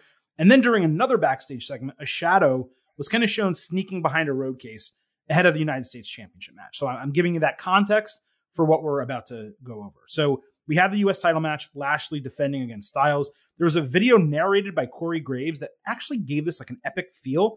It was here I realized they probably did another match to continue the establishment of the U.S. title from the last 2 weeks. Commentary did point out both of them are fan favorites. The crowd would be split. And that was another odd part of this decision. They had 2 baby faces going against each other. And when the match began, we got a dual chant immediately. Lashley worked Styles back when Miz and Ciampa walked down after a few minutes to a tiny balls chant. Lashley pounced Styles off the apron. Ciampa distracted the referee. Miz was about to punch Styles when suddenly Dexter Lumis jumped over the barricade and was tackled by security on top of commentary. This is one of those times where Raw immediately cut to black and went to a commercial, almost making believe it was a fan that jumped the barricade. When we came back from commercial, Lumis was cited by commentary by name. We learned Miz and Ciampa were ejected from ringside. Styles picked Lashley off the ropes for 3/4 of a rack bomb and a near fall. Lashley hit the Dominator for a near fall, and then he did a helicopter. Styles countered a spear with a knee and locked in the calf crusher, but Lashley directly countered into a hurt lock on the canvas, which Styles escaped by rolling over for a near fall. Lashley dodged a phenomenal forearm, running into the ropes, rebounding off of them with the spear to beat AJ Styles in 22 minutes. By the way, I believe that's how Lashley beat Styles the last time that they were in a tag team match together or something like that. And I think Roman Reigns beat AJ Styles the exact same way. So interesting that is the finish with bigger guys. This ended up being as odd as the match booking initially, as far as I'm concerned. Look, it was damn good wrestling, and it got a ton of time at 22 minutes. But the Miz Ciampa interference was totally unnecessary. Lumis didn't factor into anything, and the crowd was dead for most of it, either because they didn't know who to cheer, or it was exhausted at 10 p.m. In the end, there was really not much point in the match happening or having Styles take a loss like this, unless he's going on vacation or something like that. The best parts of this were the cut to black and the submission counter. I've never seen someone counter a calf crusher directly into a hurt lock, a full Nelson like that. It was really cool. I went 3.75 stars, B+ for the match, and a good overall, but I didn't love it. The book. Good overall. Yeah, good overall. Crowd was again, yeah, dead for most of this. This is where it was most noticeable that the crowd was bad. Because WWE had spent the show building up how big of a match this is, just like they did the Intercontinental, just like they did previously. Like, they're telling you ahead of time, hey, this is going to be a big match. Get hyped for it. But they weren't hyped for it. And I think the number one reason was because it was face versus face. This is not an AEW crowd where they come to see a great display of pro wrestling and people doing a bunch of moves and you just cheer both guys. Like, you know, there's not a both these guys type of chant at a WWE show. Right. And I think more than anything, that's what killed it, because people just did not know what they're supposed to feel watching this. That's where, like you said, there's maybe too much of this kind of stuff on this episode of Raw. It was still a great match. The guys are extremely talented. The finish was good. Crowd got up for the finish because it was a really well done finish and all that stuff. But I think that's why crowd didn't really connect with it. The Loomis thing. Well, I have a DM slide about that. So you want me to read that first, and then okay. Yeah. So Sports Reality TV wrote in, longtime listener. Do you guys have thoughts on where this Dexter Loomis thing is going? Could they be setting up a swerve? It feels like they want us to believe he's going after AJ Styles, but the Miz and Ciampa were both there for each appearance as well. Loomis and Ciampa are both connected to Johnny Gargano. Could this be setting up something to do with his return? Like he was sent to get Ciampa away from Miz. So I also do believe this is a bit of a swerve. I don't know if I agree with exactly what you're saying, but I do notice that the Ciampa-Miz pairing, as I mentioned, it was odd from the onset. And why would he be so enamored with Miz now? It made sense initially based on the storyline they were doing. But now, the fact that he already proved himself, Miz hasn't really helped him. It doesn't really make a lot of sense. What I found notable is Loomis tried to invade the ringside area on Monday when Miz was going to punch Styles. If he was there to attack Styles, why would he do so when someone is about to beat him down? That's what made me think about it and say, it almost kind of seems like he was trying to protect Styles or stop Miz. So we're going to have to see what happens next week, but I do not think it's as cut and dry as Loomis has something out for AJ Styles and wants to attack him. I honestly have no clue, and I like that. I like that I have no clue where this is going. I talked last week about how I wish they had made it more of a mystery and more like it wasn't supposed to happen. Like, you know, they said Dexter Loomis's name quietly last week when he makes the appearance, but they also avoided him. But then on YouTube, they upload the Dexter Loomis Crashes Raw videos. Like, they're pretty clearly telling you what it is. Same thing here. He attacks. They cut to black like it's not supposed to happen. But then on the Instagram page, they've got a video of security taking Dexter Loomis out. They're calling him Dexter Loomis. In the arena, the spotlight is on him as they're taking him out. So they're like trying to kind of balance it both ways. Mm-hmm. When I want them to lean into like completely like this is not supposed to happen and we're not going to talk about it. Like the car accident in the background, like the fire in the barrel or whatever it was this week. They're throwing these Easter eggs in the background, which I still don't quite get, but I like that I don't get it. And so... Well, my assumption really quick is that he's doing things backstage that are creating distractions so that security is bothered so he has a better, easier way to get to the ring. Right. That's what I've assumed. That's what I've assumed too. I like that they're not telling us that so far. I really like this. I don't know what the hell is going on and what's going to happen. Part of me just wishes they were working me a little bit more, essentially, of just not acknowledging Dexter Loomis. If you're going to cut to black during your show, like this isn't supposed to happen, then why are you posting the video of the aftermath on your Instagram page? Like it's like there's too many kind of channels here and there's not a real consistency. But in terms of exactly what's on the TV only, I'm really digging it. Right. Like one of the cool things, and we technically don't know what the MJF angle is or is not with AEW, but one of the really cool things is they removed him from all their packages. They're not selling his shirts anymore. You know, they're not talking about him. They don't talk about him. They didn't tweet about the segment when it happened, all that type of stuff. So I like that. I do wish there was a little bit more reality with the Loomis thing. I agree. Mostly from the social media accounts. If social media didn't address it and maybe you don't put the spotlight on, commentary can still say, hey, look, that's Dexter Loomis. We know who it is. We're not stupid. We watched NXT, right? You want to make it clear that again, this was a problem with old WWE under Vince. They ignored that NXT existed. So when Doudrop shows up, they're not allowed to say, oh, she's Piper Niven. She's someone who was a great NXT UK worker. Shayna Baszler, multi-time NXT, women's champion. These are things that were ignored previously. So I'm glad they're not ignoring that it is Dexter Lumis, but I agree the presentation of it should be more, we don't want him to be here. Why is he showing up? Let's try not to hide it. If you're going to cut off the broadcast, why are you putting a spotlight on the guy? Right. And if you're going to acknowledge this Dexter Lumis like that, say he was fired. Why is he here? Like really go into that. Then if you're going to acknowledge that. So these are little nitpicks. And that's stuff that used to happen in WWF and WCW back in the day. Yes. He's not part of this company. He works for the rival. Why is he here? So I do wish there was a little bit more of that. But again, these are nitpicks. It's still pretty damn interesting and pretty freaking good. Sure. Seth Rollins cut a promo before the exclusive interview with Riddle on Raw. Rollins said Riddle should retire and start a farm in a lucrative industry, referring to weed. Riddle interrupted on the Titantron saying he's medically cleared. He's ready to take Rollins down. Rollins said, hey, dude, every time we're together, I take you out. Riddle revealed he's not at home. He's actually in the arena. He ran down and hit an exploder suplex. Rollins tripped him on the apron and set him up for a stomp on the announce table. Riddle escaped and then chased him through the crowd before celebrating with the fans in the stands to bro chants. This was just really predictable. Nothing wrong with it, but I love both these guys, and I feel like it could have been better. The storyline going into SummerSlam was basically non-existent, so they didn't do the match, and they delayed it so that they could do a storyline. And the entire storyline just seems to be that Rollins attacked him a bunch of times, but there's still no reasoning behind that, right? Like they haven't really gone so far as to say why Rollins has it out for Riddle. So it's still lacking a storyline. Riddle issued a Clash at the Castle challenge, a lot of C's there, alliteration, afterward. And then after Raw, WWE announced that match as official. So it is happening on the show. I'm going to say good because it was not bad. Nothing about it was bad.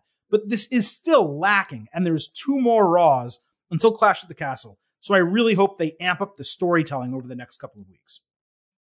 Yeah, it was fine. Like it was okay. It was, I guess I'd give it a good. But yeah, you're right. It's lacking juice. And I think, again, the kind of crowd reaction was maybe not what I expected in that moment. And look, I know this is like a whole pro wrestling thing. Like, oh, he's at home doing the interview. Actually, I'm not at home. I'm in the arena and I'm coming for you. But like, if you think about it for 2 seconds, he keeps getting kind of jumped by Rollins. Why wouldn't he just jump Rollins like backstage or something, or just rush the ring while Rollins is in there or something like that? It'd be like, oh wait, why isn't Riddle isn't doing he was going to do his interview. He's not. Where did he go? He's not. And then you kind of pan out and you see, oh, that's in the arena, and then he runs in and surprises him or something like that. So it was fine, but like you said, Riddle's just kind of floating out there right now, and I'm not really sure where it's going. I liked his aggressiveness. Like the attack at SummerSlam was really good. And I enjoyed the angle that they gave us on that show to explain why the match wasn't happening and then kind of continue it forward. And also even Rollins, the stomp of Riddle on the Raw prior to it to sell why the match wasn't happening because he was injured. All of that really worked. But it's just, they kept him out for 2 weeks and now he's back and he comes back and does that. It's just, if you're going to do that angle, if you're going to delay a match, then you got to give us more storyline for something that doesn't have one. And they're not doing it. They're not succeeding in that way. So again, a lot of things really hitting well and going well across Raw and SmackDown, but like 2 people who are over like Rover, Liv Morgan and Riddle prior to the creative change, both of whom come from NXT, both of whom Triple H recruited and likes, and he pushed Riddle really hard in NXT. They're just kind of not working right now. And it's weird that that's the case. So again, it's neither is bad. Both are totally fine, but I just hope for more from 2 people who I was really into prior to the creative change. It feels like they are getting left behind a little bit, or maybe not left behind. That's incorrect. It's not as cohesive with them as it is with others. It's the best way to put it. Yeah. Judgment Day opened Raw in all black. Rhea Ripley said they've been running Raw, which is hardly true. Finn Balor said the Mysterios weren't there and that he further established his legend by beating Rey last week. I like that a lot. Very Prince Devitt type of line. Damian Priest talked shit to Edge, promising it would be clean one-on-one when he ends Edge's career next week.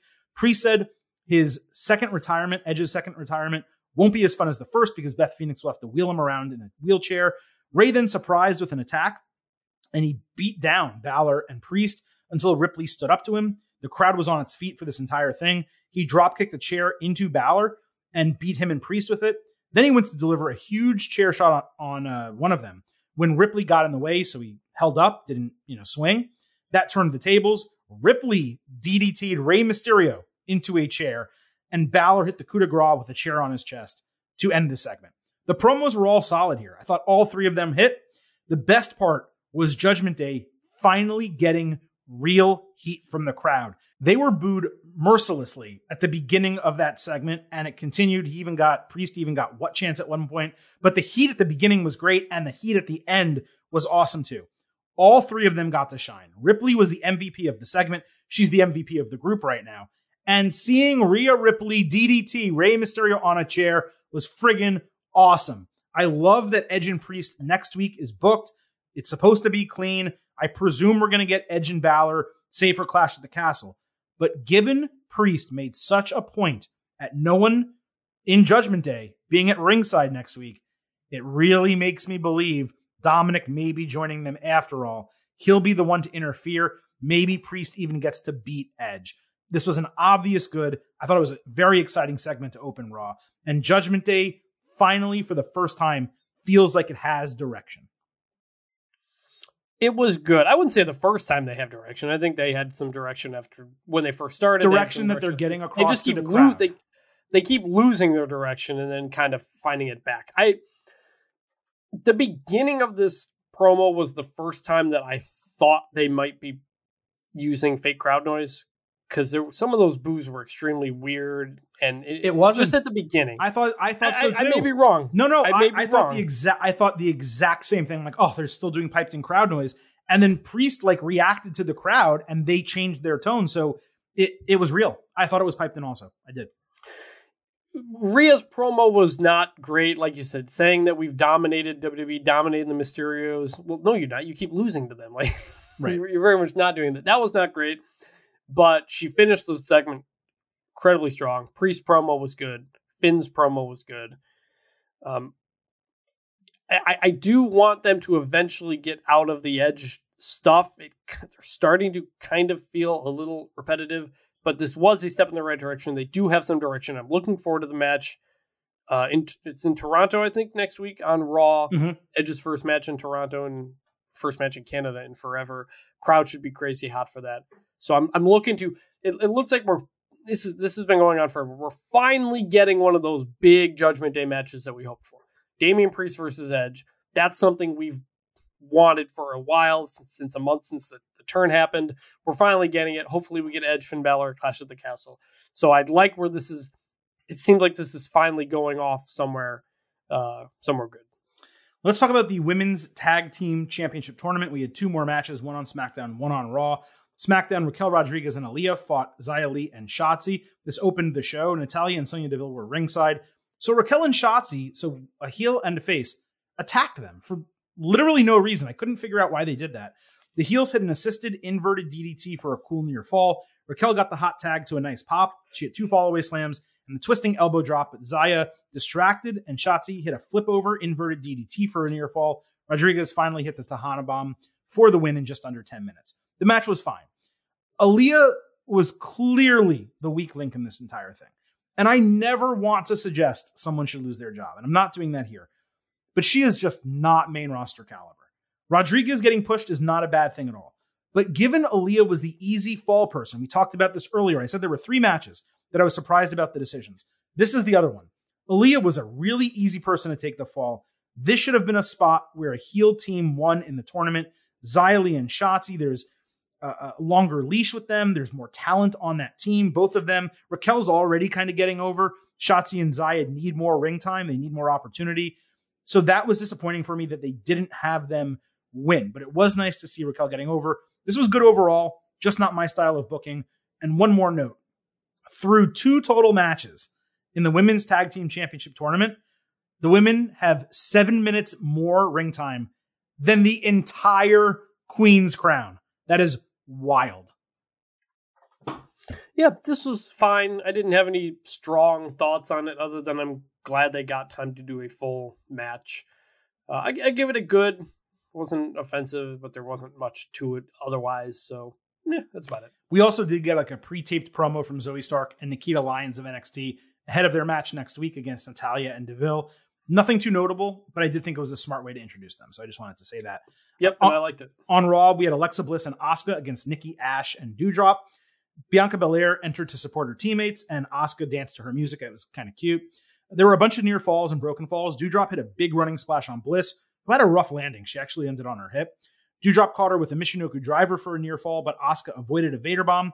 Bliss got the hot tag and DDT Doudrop before Asuka hit a code breaker and then stretched her in a submission as Bliss knocked out Nikki at ringside for the win. This one also went just a shade under 10 minutes.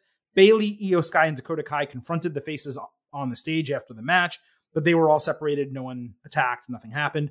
It was a good match. It picked up in the finish, but I don't understand why you would not just beat, but submit Doudrop when Nikki is there to take the fall. Again, I said there were 3 matches. All of them were tag team matches. And in none of them did the weak link take the fall. It's just very surprising. It did make Asuka and Bliss look more impressive by beating Doudrop, so perhaps that was the reason. It was a good match, good post-match, better than the match on SmackDown. Nothing incredible, though. Yeah, it was better than the match on SmackDown. I was also surprised at who took the fall. And other than that, yeah, it was fine. Like there's not many stories going on in this tournament yet. A lot of those are kind of set up for the second round, but the women, the tag teams are getting opportunities to look pretty good, unlike the Queen's Crown tournament where they just ran through that thing for no rhyme or reason. So, yeah, it was good. The differential in match time it's astounding. It's night and day. It really is. And that's obviously a positive. Now, last week, Bliss did not have Lily with her, which I thought was a great development. But she came out with the doll this week. And I know WWE wants to sell merchandise, but Lily is simply, at this point, stupid. And it's stunting her character growth. She is not able to develop into anything because she's some amalgamation of the goddess and, the Fiend version with the Lily doll still. And what is Alexa Bliss? She has no character right now. At least other people have characters. She's just there. Someone that people like. Now, getting rid of the Lily doll, Doudrop becoming Piper Niven again, and Nikki dropping Ash for Cross. These are 3 very easy things to accomplish. These are my next items on the Triple H wish list. Please fill them, Santa Trips. Papa Trips, Papa H, Santa H, whatever. These are my items on my holiday wish list. Fix all 3 of these women's gimmicks. Yeah, I mean, I don't think Alexa Bliss needs to lose Lily to get a character. She just needs to get a character, period. So, what about the others? We'll see. I like the Doudrop theme, but yeah, change her name back to Piper Niven. And Nikki Ash has been dead as a character pretty much 1 month after she won the championship. Yeah, they rushed it and ruined it. About it. Yep. All right. Dakota Kai fought Dana Brooke. Kai interrupted her own promo by approaching Brooke backstage. She said the trio doesn't scare her. Kai won basically a squash match, almost all kicks in 2 minutes. This is the first week under Triple H that we've gotten 2 women's matches on one show, but we might as well not have. I'm glad Kai got a win, but it was an awful short match. It felt like a total waste of time. This is the type of match that you do when someone's leaving a territory and you just want to beat them and get them out of the way. And that's what they did. Dana Brooke was still carrying the 24/7 championship, which we haven't had any storyline around recently. Again, not the end of the world not to do that, but she just lost a match, was knocked out in the middle of the ring. She still has the title. No one showed up to try to win it from her. So why does that still exist? I thought we were going to get through a week. 5 hours of WWE television, all goods. It was really trending that way. But with 1 hour and 8 minutes left in the week, we got a first bad. This was bad. Look, it wasn't great. It wasn't a great bit, but I don't know. Again, I don't really watch NXT. I don't know anything about Dakota Kai. I need to see her do some things. So having her squash Dana Brooke doesn't necessarily help her character, but it makes her look pretty makes her look a little bit formidable, which we hadn't had before. So I completely understand the thought process behind it. I would have had them take the 24/7 championship from her. Like you said, if you're not going to do anything with it, if she's not going to get jumped after she loses a match or anything, then why not just have Dakota Kai just carry it around from time to time? Like they're not winning the tag, they're in the tag team division, but she can carry on the 24/7 championship too or something. I don't know. Like, as we always say, if you have the 24/7 championship out there, do something with it. But I'll give it a bad just because it didn't. You don't have to follow what I did. I'm just telling you the way I felt about it. I mean, I'm gonna give it I'll give it a good because I'll give it a good for effort. Like, it's not like I came away from that segment being like, oh, this was terrible. I thought it was fine. It accomplished what it needed to. Yeah, it's one of those situations where it's like I couldn't find anything redeemable about it. Even Kai getting the win, Dana Brooke's not good enough to make Dakota Kai look good or impressive or get people excited about her. So she got the win, but she might as well have beaten a jobber. It didn't really make sense.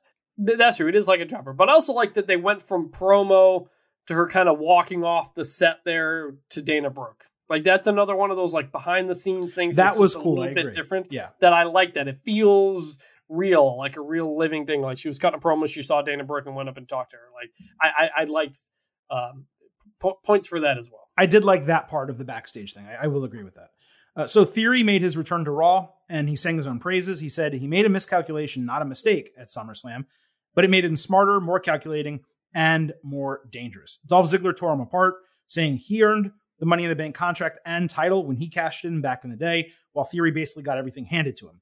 Theory called him a has-been and said he'll keep winning, unlike Ziggler, who screwed up the second half of his career. There's a really cool spot to go to commercial. This is the other time where it cut to black. Theory and Ziggler were brawling backstage, and they ran into a camera, and they acted like the camera just cut off, like lost transmission. So it went to black, went to a commercial. The brawl was eventually broken up during commercial break, and the main event match was made. Theory's promo to Dolph could have been a bit stronger, but I thought it was good storyline continuation, all things considered. We'll get to the match. Theory and Ziggler. Theory was super aggressive and violent at the bell. Theory got distracted on the top rope, allowing Ziggler to jump up for an avalanche X Factor and a near fall. He also sold a knee. Theory dominated for a while, hitting a spinning rack bomb for a near fall. Ziggler came back with a famouser and later a zigzag for a couple 2.5 counts. Theory tried to cheat with the ropes, but as Ziggler started picking up steam, Theory caught his leg during a famouser and converted that into A-Town Down to get the win in 16 minutes. He got immense heat right after the bell from the crowd. Theory obviously had to win the match. I doubt this was the original plan for the Dolph Ziggler storyline, but a change in creative coupled with Theory needing to step away from WWE for a couple weeks for personal reasons, it seemed to me like they just said, you know what, let's continue this, not to insult people's intelligence, but let's also just end it and move on from it.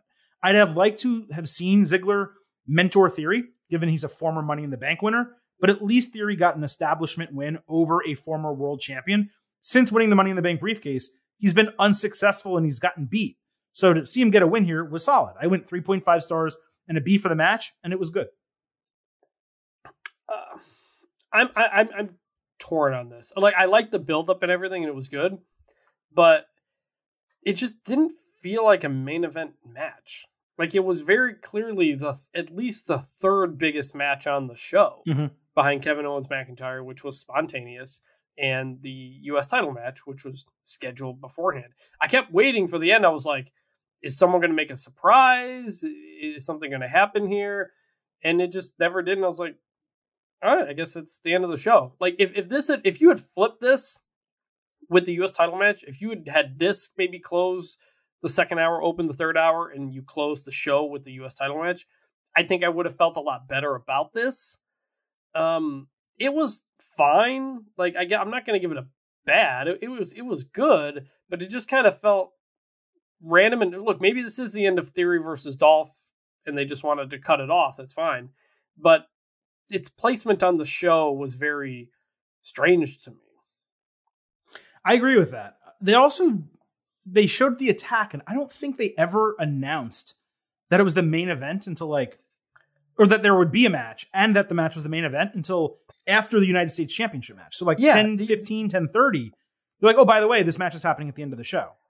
the U.S. title match happens, and I said to my brother, I was like, wait, what is the main event of the show? And he's like, I don't know. And then they advertised Dakota Kai match. I was like, it's not that. Right. What is it? Oh, I guess they're doing that tonight. Well, that's weird. Maybe they'll do something at the end to explain it. And then they just didn't. So yeah. it was weird. These are some of those, again, some may look at these as nitpicks, but, we're pointing out literally the good, the bad, and the ugly. That's what the segment is, and that's what the show is about. And those are some of those things. I think I mentioned the Drew McIntyre thing earlier, right? Where the promotional aspect of it and the way it was explained didn't really make a lot of sense. And that's surprising because, look, yes, Vince McMahon is gone, sure. But everyone else is still there as far as we know. Like Bruce Pritchard is still there, right? And that is one other thing I did want to mention really, really briefly before we continue. Triple H is getting all of our praise, and he deserves it, and creative is better, all true. But one thing I did mention when this creative stuff happened is Bruce Pritchard is still there. And Bruce, without Vince, is creative and smart, and he knows how to book good wrestling. It may not be everyone's cup of tea, but he is very capable. And I am very curious to learn, Triple H is definitely setting the direction. I'm wondering what level of input Bruce is having in some of this direction, because I got to say, anyone discounting him and putting all the praise on Triple H, probably missing the boat a little bit. It's both of them. A lot of stuff's working. Some stuff maybe isn't as well. And I think both the praise and the blame in certain circumstances needs to be shared. It's not all on one man. Whereas with Vince McMahon, sure, there are writers, and sure, Bruce was there also. But he was always the guy. He was always the guy who, if something was really odd and didn't make sense, it was nonsensical, you could say, yeah, that's Vince McMahon probably did that. Now we don't know. And that's kind of nice. We're able to look at it like a television show. You know what I mean? Yeah.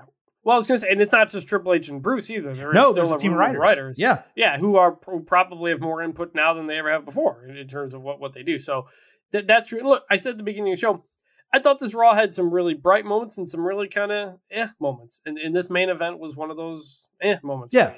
I didn't like this episode as much as the past few. And look, not every episode is going to be hit out of the home run. Still a lot of it that I liked. I'm still very happy with the general direction. But as we talk about how much we have enjoyed the general changing creative, there's still bits that we're having issues with, and we may not be giving it a bad. We're certainly not giving it an ugly. But I also think that's, again, coming back to kind of trusting that they'll work it out and giving them some time to kind of figure it out. 0 uglies thus far in the Triple H regime here on the show. On SmackDown, Pat McAfee used his telestrator on a couple of jobbers in the ring. I was so happy, Chris, that he got the telestrator and it's staying. It's part of the gimmick. Mm-hmm. It's fantastic. He was using it on a couple of jobbers in the ring before their opponents were announced. And those opponents were Hit Row, making their return to a pretty big pop from the crowd, to my surprise. Top Dollar, Ashante the Adonis, and B-Fab were all there. They hit the heavy hitter, an assisted backdrop with a drop kick for a squash win. Not a great move. Need to work on that, do something better. But it was great to see these guys back. Obviously, Swerve Strickland was the key to them as a faction. The best guy on the mic, by far the best in the ring, the straw that stirs the drink, if you will, the Reggie Jackson of the entire group. So yes, the group is a downgrade from what it used to be, but the tag team division is paper thin, and they bring legitimate energy to the division and to WWE. Plus, did you see the way the fans, and especially the black fans, reacted to them? There was real excitement because Hit Row, we talked about it forever, from NXT up to when they first got the main roster call-up, and we were so super excited about them. They are way more representative and real than most groups that you see on WWE television. And I say this as a big guy myself. AJ Francis, he looked like he gained a little weight. He may need to trim down a little bit if they're going to do more than squash matches. He's been out for a while. I know he wrestled a little bit. He wasn't consistently working like he was when he was in WWE. But all in all, this was a really good move. It obviously popped me. And this is one group I'm fine with them staying at 3. They don't need to expand into a faction. They had it. That piece is gone. I want them to be what they are. I don't think our Carmelo Hayes, people brought him up from NXT as a perfect person to lead the faction, or Cedric Alexander, or whoever. I don't think any of those people would make sense. The only person who you could potentially add to them that would raise the rent a little bit would be MVP. but I don't think they need a mouthpiece. So leave them as they are. Glad they're back. It was a squash, so the match was whatever, but this was good. You mentioned MVP, and if I have this correctly, when I saw it on Twitter, I think AJ Francis was talking about on Twitter about people saying who else should join the group. And AJ Francis made some comment about why is it always black wrestlers people feel like have to jump in the group. And MVP said the same thing about it's true. The New Nation when their group was put together. Hurt Business. Yeah, Hurt Business was put together. And no, let people be their own things. Like let them do their own new stuff. Hit Row. I'm not super familiar with them. I know them a bit from NXT. Top Dollar AJ Francis really got on my radar after he cut that diss track on the Young Buck, which I really liked. I'm a big fan of his. I saw some wrestling he did, I think, over WrestleMania weekend. I think he did a moonsault off a top rope at one point. So I like the potential here. I like big guy. I like, guy who looks good, got a woman in the group. It's a good mix of different types of characters. And yeah, it was great to see them back. High hopes, optimistic that they're going to do some fun stuff. You're completely right, by the way, that you don't, if you're going to add to a group and build a faction, especially if it's a black group, let's say as it starts with 3 black members, you don't always have to just add black people to it. Totally, right? And that's what it shouldn't be that way in theory. The reason why MVP works for Hit Row specifically is because they're a record label. And if there's anyone in WWE who would be like the head of the label or the Suge Knight, it would be MVP. He's literally the perfect person to potentially be the mouthpiece for them, to introduce them, to set them up to do their freestyles and their raps and shit. So he fits the aesthetic is what the point is. But you are right in general. If you're adding people to Judgment Day, although Damian Priest is obviously Puerto Rican, they don't all have to be lighter skinned. If you're adding people to Hit Row, they don't need to be darker skinned. That is true for all groups and factions in every company. It's something that back in the day, in the Attitude Era, what did we have? We had the Nation of Domination. We had Los Boricuas, right? We had DX. The Nation of Domination, by the way, had Owen Hart. It did. At one point, it did, yes.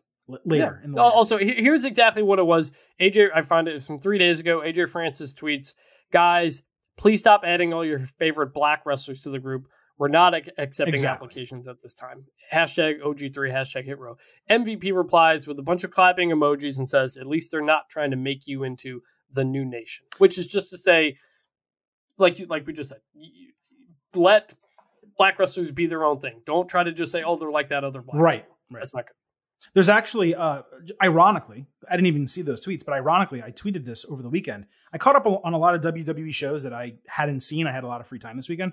I watched The Table for 3 on the Hurt Business. Now, you guys all know I love the Hurt Business. Chris loves the Hurt Business. It was a great Table for 3. Great one. And they talk about that exactly, where they were putting it together and they were worried that they'd be considered the New Nation. They didn't want to mention them ever as part of the Hurt Business. And they talked about their motivations for becoming the Hurt Business, why they dressed the way they did, why they talked the way they did. And a large part of it was both representation. They wanted young kids to kind of see that black men could carry themselves that way and didn't have to be the stereotypical groups that were used previously, but also because they didn't want it to be about race. They just wanted it to be more so about class, right? They wanted to say, we are on another level. And this is something that you should try to achieve, whether you're black, whether you're white, whatever. So it's a good show to watch to kind of further this conversation that you and I are having. But the end of it all is the Hit Row is back, and I'm really freaking excited about it. And it was pretty good what they did. So it all worked. Agree. Kofi Kingston had a scheduled match against Ivar. The Viking Raiders entered. They were not called New Vicious, by the way. Yes. Only for Kofi to wear them out with a kendo stick again. Eric got his shield up on another kendo stick shot, and they beat Kofi's ass. It ended with Kofi getting lawn darted into a shield. And then Ivar jumped off the barricade to splash him on the damn stage. There were obvious piped in boos, unfortunately. This is one area where I totally noticed it. That's aggravating. But I didn't need a repetitive match. I didn't need him to fight one partner then fight the other. So I thought this was a fine continuation of the feud. Ivar's splash was awesome. Throwing him like a lawn dart into the shield was great. Kofi and the kendo stick the last 2 weeks has been fun. I did hope they would keep New Day out until after Clash at the Castle for like a really big return. But they're doing a Viking funeral for New Day next week. So I assume we're going to get Kofi and Xavier Woods, both of them back. SmackDown's in Canada. They probably want a big pop. Purging the new Vicious, that alone made this good. But this was also super entertaining. Look, you drop new Vicious, I'm actually going to pay attention to your segment now this time around. Like, I can take it seriously. And it was a good beatdown. So, yeah, I give this a good. For the first time, step in the right direction. I still feel kind of worn out of this story, even though I don't think they've had any matches yet. If at least like tag team matches, they've just maybe had some one-offs. But yeah, finally good. Raw commentary explained Ezekiel will be out for multiple months after being hospitalized from the Kevin Owens attack last week.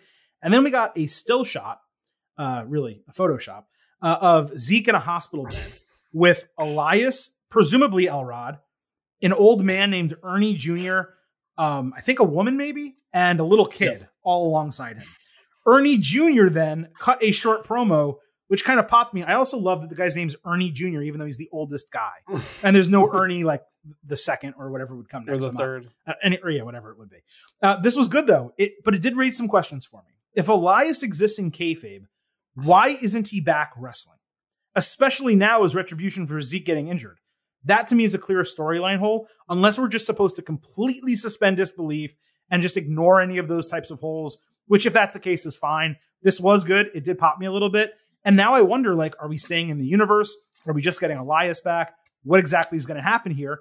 But clearly they're not dropping the person, and that's a good thing. Yeah, I mean, like, Elias obviously kind of made the comeback that one time a month or so ago. Mm-hmm. So, like, they've acknowledged that he's out there and he's just kind of been busy. Ezekiel said he doesn't return his texts or something like that. But if we're going to open up the entire Elias Ezekiel family universe, like, I'm all in on this again. And, like, if they can go, like, full Nutty Professor and put together a skit of the family either at the table or around the hospital bed and they're all, like, doing things, like, I'm all in if they do something like that. I again, the ceiling is low on stuff like that, but that would be absolutely hilarious. We got like a tiny promo from Ernie Jr. on this, and I was just immediately like, I need more of this. I want more of this. I thought it was really, really funny in a brief amount of time. So absolute good. Maxine Dupree was directing the models how to pose backstage at SmackDown. They were drenched in baby oil. Like it was tripping off them. It was really funny. Max Dupree was angry at the cameraman for doing a bad job. Los Lothario stepped up and said they should be in the group because they are the most handsome men in WWE.